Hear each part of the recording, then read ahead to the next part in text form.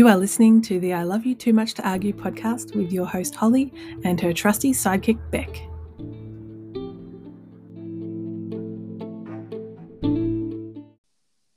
Welcome to the I Love You Too Much to Argue podcast. How you going, Beck? Great, thanks. How about yourself? I am good, thank you. Hello to all of our listeners. Hopefully you are enjoying some sunshine by now that spring has gotten a little bit more beautiful. We're currently recording September. This episode will be coming out towards the end of October. So we're still in stage 4 lockdown in Melbourne, Victoria. So if you're listening to this, and this is going to be, now you're listening into the past. So you're listening to past Holly and Beck talk about being in the middle of this lockdown.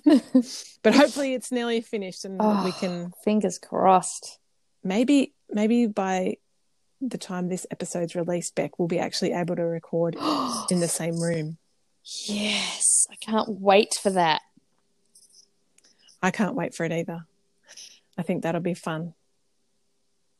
Although it will be different because we've only ever recorded remotely. So yeah, I was thinking about it the other day and thinking about what equipment we would use, how it would be different if we were in the same room. Today's episode, we're talking about handing the problem back to your child in a loving way. And it's really about guiding kids to own and solve their own problems so that we as parents are not solving all of our kids' problems for them, but rather being there to support them as they solve their own problems. And this is something that you and I, Beck, both learnt whilst doing our own research in Love and Logic before we went to do the facilitator training in Denver. Yes. So let's start with the 3 styles of parenting, the most common styles. Yep.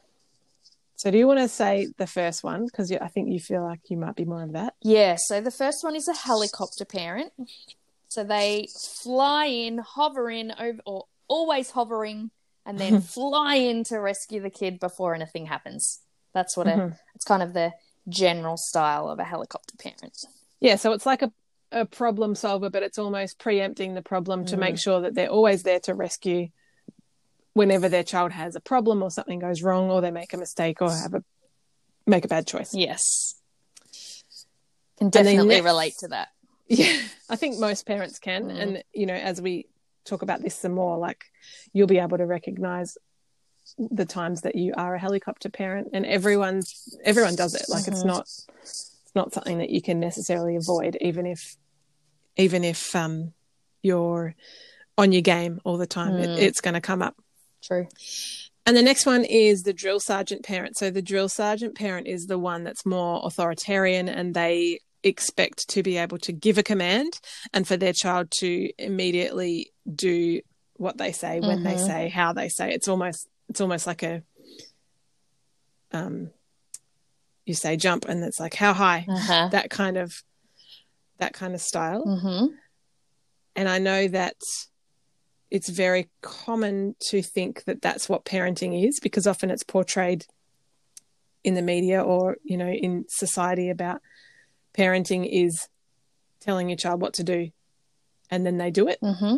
But any parent can tell you that's not actually how it quite works. Yep. And I know that we've talked about this before, how we've both flicked between being a helicopter or being a drill sergeant parent. Yes. But what we're aiming for, which is the third one, is like the coach. So your basketball coach, someone who comes alongside you and assists you, is your friend and a mentor, but is allowing you to learn and to grow and to be empowered. Yep. So that's what we're aiming for. Yes, that is what we're aiming for. So do you feel like you're often more of a helicopter or a drill sergeant or a coach? I think I'm hoping that I'm becoming more like a coach, because that's what we've been talking about for so many years with Love and Logic. I've I've always thought of myself as a drill sergeant until we were having a conversation about this the other day, and you made a comment about me being a helicopter, and it was kind of a bit of like a shock to me to realize. It was a bit weird. But I think I'm much more of a helicopter, but I do have the occasion where I will switch and say, just go do this now. Yes. So I definitely think I flick between, my natural tendency is to flick between the two, drill sergeant and helicopter. And I think that's common for a lot of people. What do you think? Well, I think I'm probably flick between the little, in my natural state, I probably flick between them. Yep. I probably would sit as more of a drill sergeant if I had to kind of think about where I would fall naturally without being intentional about trying to be the coach parent. But the problem with the drill sergeant and helicopter styles of parenting is what it implicitly tells your child. Yes. So the helicopter parent teaches their child, you're not strong enough or big enough without my help, and you can't help yourself or fix your own problems without me swooping in to rescue you. So it's almost like it teaches them that they are helpless and they can't do things by themselves. Yes. I don't want my kids to think that. No, I know. And then the drill sergeant parent teaches the child that you need an external voice constantly telling you how to behave and what to do. And without an external voice, you're going to be lost because there's no internal voice starting to develop. Yes. So those are kind of the big problems with those parenting styles. And now, the coach style, what does that implicitly say to our kids? Well, yes, good question. So the coach style says you're big enough to have a think about what's happening, to be empowered to have a change in your own situation, because you're not a victim of what's happening to you. You've actually got enough wisdom to be able to learn and grow from what's happening. It teaches the children that there is consequence and cause and effect and how to recognize that. And that's ultimately what we want, because we don't want our kids to think, oh, I can't do this without being rescued, or, oh, I need an external voice to tell me what to do. I mean, eventually when your child leaves home, you don't want the external voice that you've been telling them to be replaced by a peer or something else. You want to actually guide them to listen to their own internal voice more than the external voice, or to feel empowered to change their situation rather than thinking, well, who's going to rescue me because I'm helpless in all of these situations. So don't feel bad if you feel like you are helicopter or drill sergeant, because we all do it and it will still happen no matter how great you are at being the coach parent, or even as a facilitator of a Love and Logic parenting course. You can always fall into those traps, but it's just a helpful reminder, I think, to have some of these conversations. So today we're going to talk about one of the skills and techniques that Love and Logic use, and we're going to go through each step that actually helps guide your children to own and solve their own problems. Yay. So guiding kids to own and solve their own problems with these 5 steps for Love and Logic. This is what they say to do. So we might just go through the steps really quickly, but then we're going to explain them in more detail using a particular situation and how you might respond to it. And we'll also put the link to this PDF from Love and Logic in our show notes. So make sure you go there and have a look at it, download it, print it, put it up around your house to remind you to use this, because it's really powerful. So step 1 is empathy. If you feel like you find it difficult to empathize, practice it in the mirror. Yep. Doesn't come naturally to everyone. It can be difficult. Practice it on your friends. Yeah. Just an empathetic response. How sad. Oh, that's hard. Oh, honey. Yeah. Step 2, send the power message. So this is what you were saying about the implicit message is about the kids are being able to solve problems themselves and know their inner voice. So this is exactly what this message does. Yeah. Yep. So it's saying to the child in step 2, what do you think you're going to do? And it's not in an argumentative way. It's just still in that empathetic zone, but it's handing the problem back in a really loving way. Like, wow, that's really sad. That hurts. what do you think you're going to do about that? Empowering the child that this is actually something that's within their power to change and have input into. Mm-hmm. It's telling them we believe in them enough to believe that they can do this. That's right. And you're not just going, oh, what do you think you're going to do, and walking away. You're actually there. You're present. Mm-hmm. What are you going to do? Step 3 is offering choices. Love and Logic always teaches that you don't tell the child what they should do in this technique, but you externalize it a little bit to say, would you like to hear what other kids have tried? Because that helps them to think about other people rather than, oh, this is mum and dad just telling me what to do. Mm-hmm.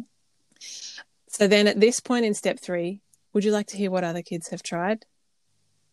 Offer them a variety of choices, from good and bad choices. The reason that Love and Logic suggests to do this, especially you want to offer them a bad choice up front, is because most kids are going to reject the very first thing that you say, and you don't want to waste a good choice on them first up.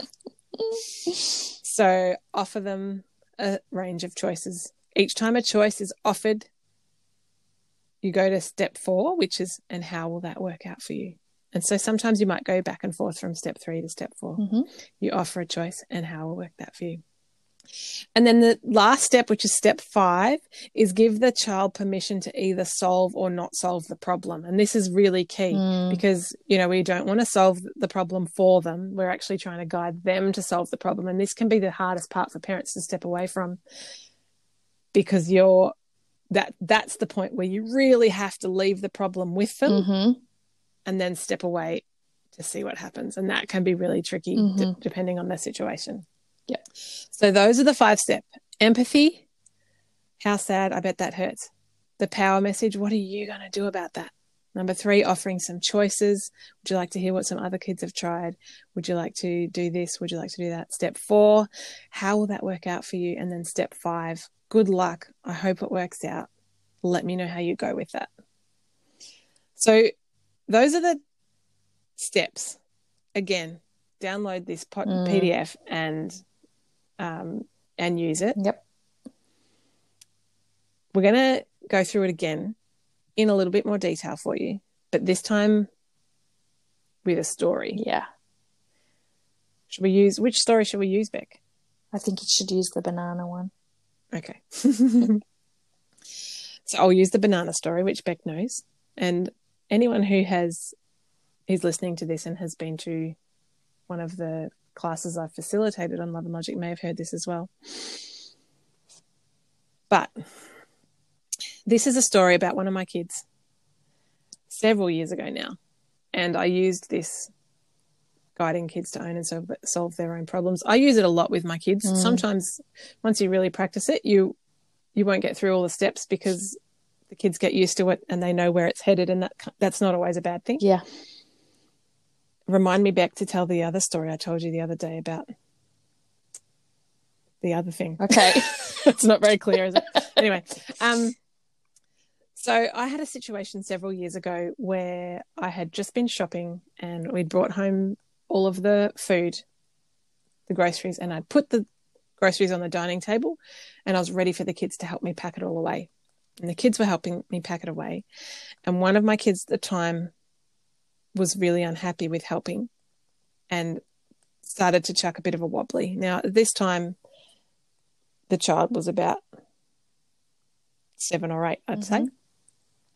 So not a toddler, but certainly having a tantrumy, toddlery type moment. And so the child picked up the bananas off the table, angrily smashed them to the floor, and jumped on the bananas. I bet you didn't laugh at the time. No, I didn't laugh at the time. At the time, I think I probably felt like, oh my gosh, what am I going to do? This is so annoying. Like, this is the last thing you need when you're trying to manage kids and unpack shopping and all of that kind of stuff. So I don't always do this, but in this particular moment, I had remembered my Love and Logic. And I thought, hang on a minute. Whilst this problem that I've now got no bananas, the child has caused the problem. So it's actually their problem. So I started with step 1, which is empathy, which was like, oh, honey, oh, no. And my empathy response in this case was me realizing this isn't actually my problem. So now I'm empathetic for the fact that my child's got the problem of replacing the bananas. So that's where this thought process comes from, is, okay, I need to be really empathetic because my child has made a bad choice, but the problem now lies with them to solve, and I've got to teach them that. So I said, oh, honey, this is so sad. Oh, there's no bananas anymore because they're all squished. And I've got no more grocery money to buy more bananas. Oh, this is very sad. So just having that empathy up front as step 1, as we've talked about, that empathy opens the heart and the mind to learning, which is something that Love and Logic teaches, because that's the gateway for the child to look inwards to themselves to realize, oh, this is mine to solve, instead of looking at the parent as the problem. So then step 2, the power message, oh, the bananas are squashed, blah, blah, blah. That's so hard. What do you think you're going to do? Now, of course, a child who's just had a bit of a tanty at helping put away the groceries and stepped on the bananas isn't necessarily going to be in a place to answer the what are you going to do power message. And it's not always so much that the kids are going to answer the what are you going to do.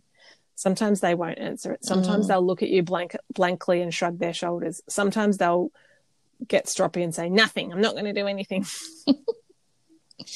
So from memory, he just looked at me and was like confused, like, well, what, I don't know. And so I said to him, would you like to hear what some other kids have tried? And again, so this is step 3, the offering the choices. Would you like to hear what some other kids have tried? Now, when you first start using this, the kids might look at you funny or say no, and that's okay. That's where it ends. If at any point the child says, no, I don't want to hear, that's where you stop it and you say, okay, well, you let me know when you're ready to hear some options. That's when you'd skip to step 5 at that point, wouldn't you? And say, good luck. Let me know what you're going to do. Absolutely. Yeah. But depending on what the problem is would depend on how you revisit it and what technique you would use. But let's focus it on this for the minute. So would you like to hear what some other kids have tried? So I can't remember exactly the choices I gave because it was several years ago, as I said, but it was something along the lines of, and I remember the one that he chose to do, but it was something along the lines of, some kids decide to ask the neighbours if they've got any spare bananas for us. How would that work out for you? Now, I use that as a bad choice because knowing my children and this particular child, there's no way that they're going to go next door and ask the neighbours for bananas. Some kids would. Some kids would go, oh, yeah, that'll solve my problem. Great, I'll go do it.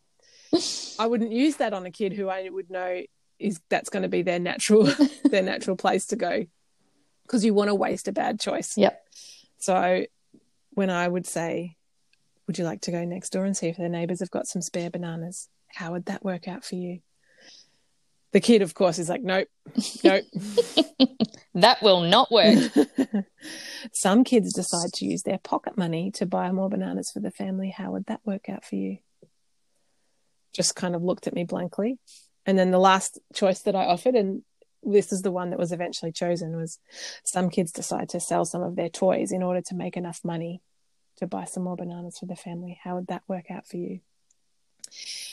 And I think he kind of foo-fooed the idea because, of course, what kid wants to sell their toys, or what kid wants to use their pocket money to buy bananas? And I think from memory he didn't have any pocket money or something saved up, so he would have said, like, I don't have any left or whatever. Anyway, so I just left it at that for a bit and he ran off. And then a little while later he comes back and he's carrying some toys.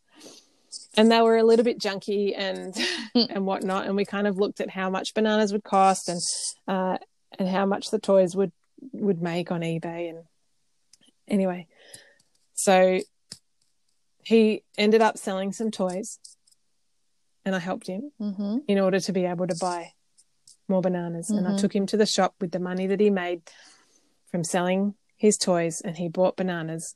And by the end of that process, because he was solving the problem and I was guiding him to solve his own problem, the problem that he had created, which was we had no bananas after shopping day and we needed the bananas. He was actually feeling empowered and so cheerful when he was buying the bananas because he's excited that he's now fixed his own problem. So that's kind of, in a nutshell, how you would use that technique. And I'd really encourage anyone who's interested in trying this at home with their kids to try it. Let us know how you go. Send us an email, iloveyoutoomuch@gmail.com, and we'd love to help you tweak it if things haven't quite worked out how you expected. Because you can actually use this in so many ways. And I think I've told this story before in another episode, but I remember when I first tried this, and the story was providing empathy first, which is always your go-to. When my daughter had stepped on the Lego block, and I was like, oh, honey, that must hurt. This is so sad. Ouch. Are you okay? What do you think you're going to do? And I didn't even get to any of the other steps because as soon as I'd sent the power message to her about, actually, this is, you can solve this. You're big enough and strong enough to solve this. That was when she was like, oh, I could pick up the block and put it away. And sometimes kids will do that. The story I was going to tell you, Beck, that I asked you to remind me about that you remembered on your own. That I remembered on my own was, I said to you the other day how one of my kids was having a problem with one of their siblings. And she came to me. She's the littlest one. She won't listen to this probably for several years. But anyway, she came to me and she said, you know, she told me the problem she was having with her brother. And I was like, oh, honey, this is so sad. And that must be really hard for you. So I was using it. She had a problem with her brother. They were having an argument about something. So it wasn't like she'd made a mistake, like with the banana incident, for example. But you can use this in heaps of other things. Any space where the child is having a problem, you can guide them to own and solve their own problems. So she came to me and she's like, you know, I'm having this problem, blah, blah, blah. I was like, oh, honey, that sounds really hard. I'm sorry that you had to go through that. You know, that must be really hard to hear that nasty comment from your brother or hear that you're having a problem with him. And then I said to her, what do you think you're going to do? And straight away she said, kill him. And I said, how? Oh, honey, and how do you think that will work out for you? And she said, good. Good, because he'll be gone. And I said, oh, honey, that doesn't sound very good to me. And, you know, that was kind of a funny moment. You know, she doesn't really mean it. She was just in a kind of a headspace of being annoyed and angry, and that's okay. And I didn't end up going through the 5 steps with her on that. But the thing is, I didn't need to. I didn't have to swoop in and solve their sibling spat. She was able to come to me. I was able to provide her empathy and hand the problem back to her knowing, actually, this is something she has to solve. Obviously, she's not going to kill her brother. And that was enough for her to then feel heard, feel understood, and feel like she had enough capacity to then go back into the situation feeling like she's got someone in her corner and she's actually strong enough to go, oh, okay, I've got choice in this and I can change my situation and I can have an input into the relationship I have with my brother and change stuff. So she did go back and play again, and then they were, you know, besties again, like they are sometimes when they're not fighting. So great. It is. Yeah. I really love this technique, and honestly, I would really love people to try it out and download the guide that's in our episode notes. Yeah.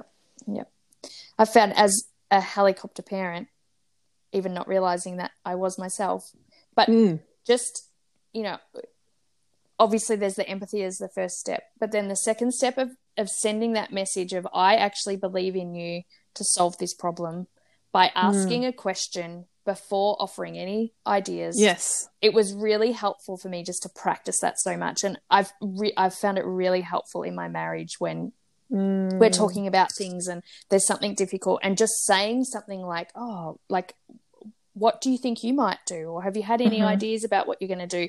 It sends my husband the message that I actually believe in him and that he's powerful to be able to solve whatever it is that's challenging for himself, rather than me jumping in with, oh, well, you could do this, which he always would say to me. It makes him feel like I didn't believe in him. And I could never really understand that until I learnt this technique and were able to. So for me, it was really getting that first question out first before even thinking about any possible solutions in my mind was really helpful. So yeah, I think it's even a really helpful statement for adults to hear, what are you going to do? Because it does actually make you pause and think, oh, actually, yeah, what am I going to do? Like, I'm a powerful person in this world with choices and decisions to make to change the situation for myself. So what am I going to do? And I think the other thing it does is, when you come to someone with a problem and they're straight away firing at solutions at you,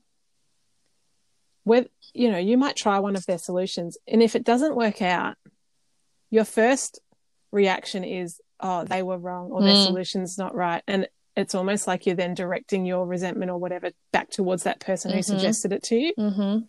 So with this method, it gives you options. It gives you the ability to hand the problem back in a loving way, the ability to offer some different choices of what some other kids have tried, so it externalizes it from you.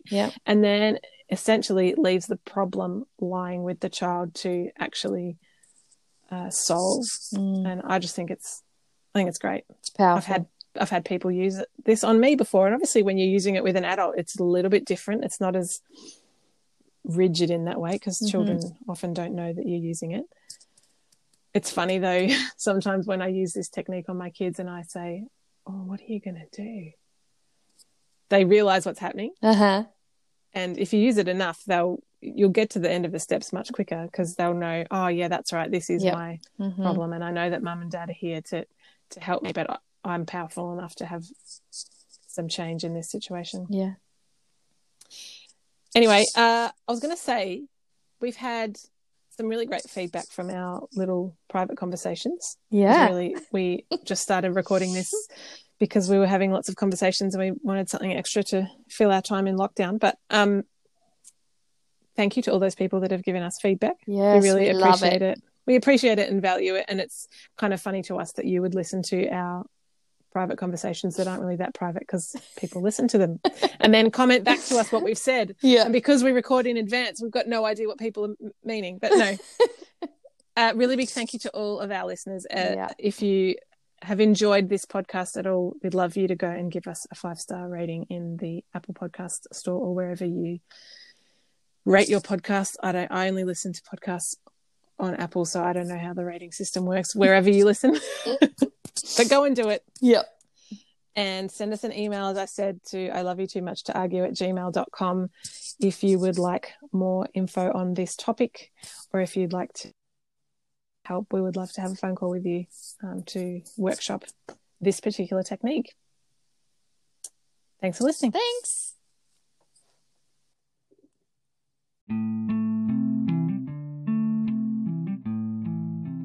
If you've enjoyed listening to this episode, Beck and I would love it if you would rate, review and subscribe on Apple Podcasts or wherever you're listening from.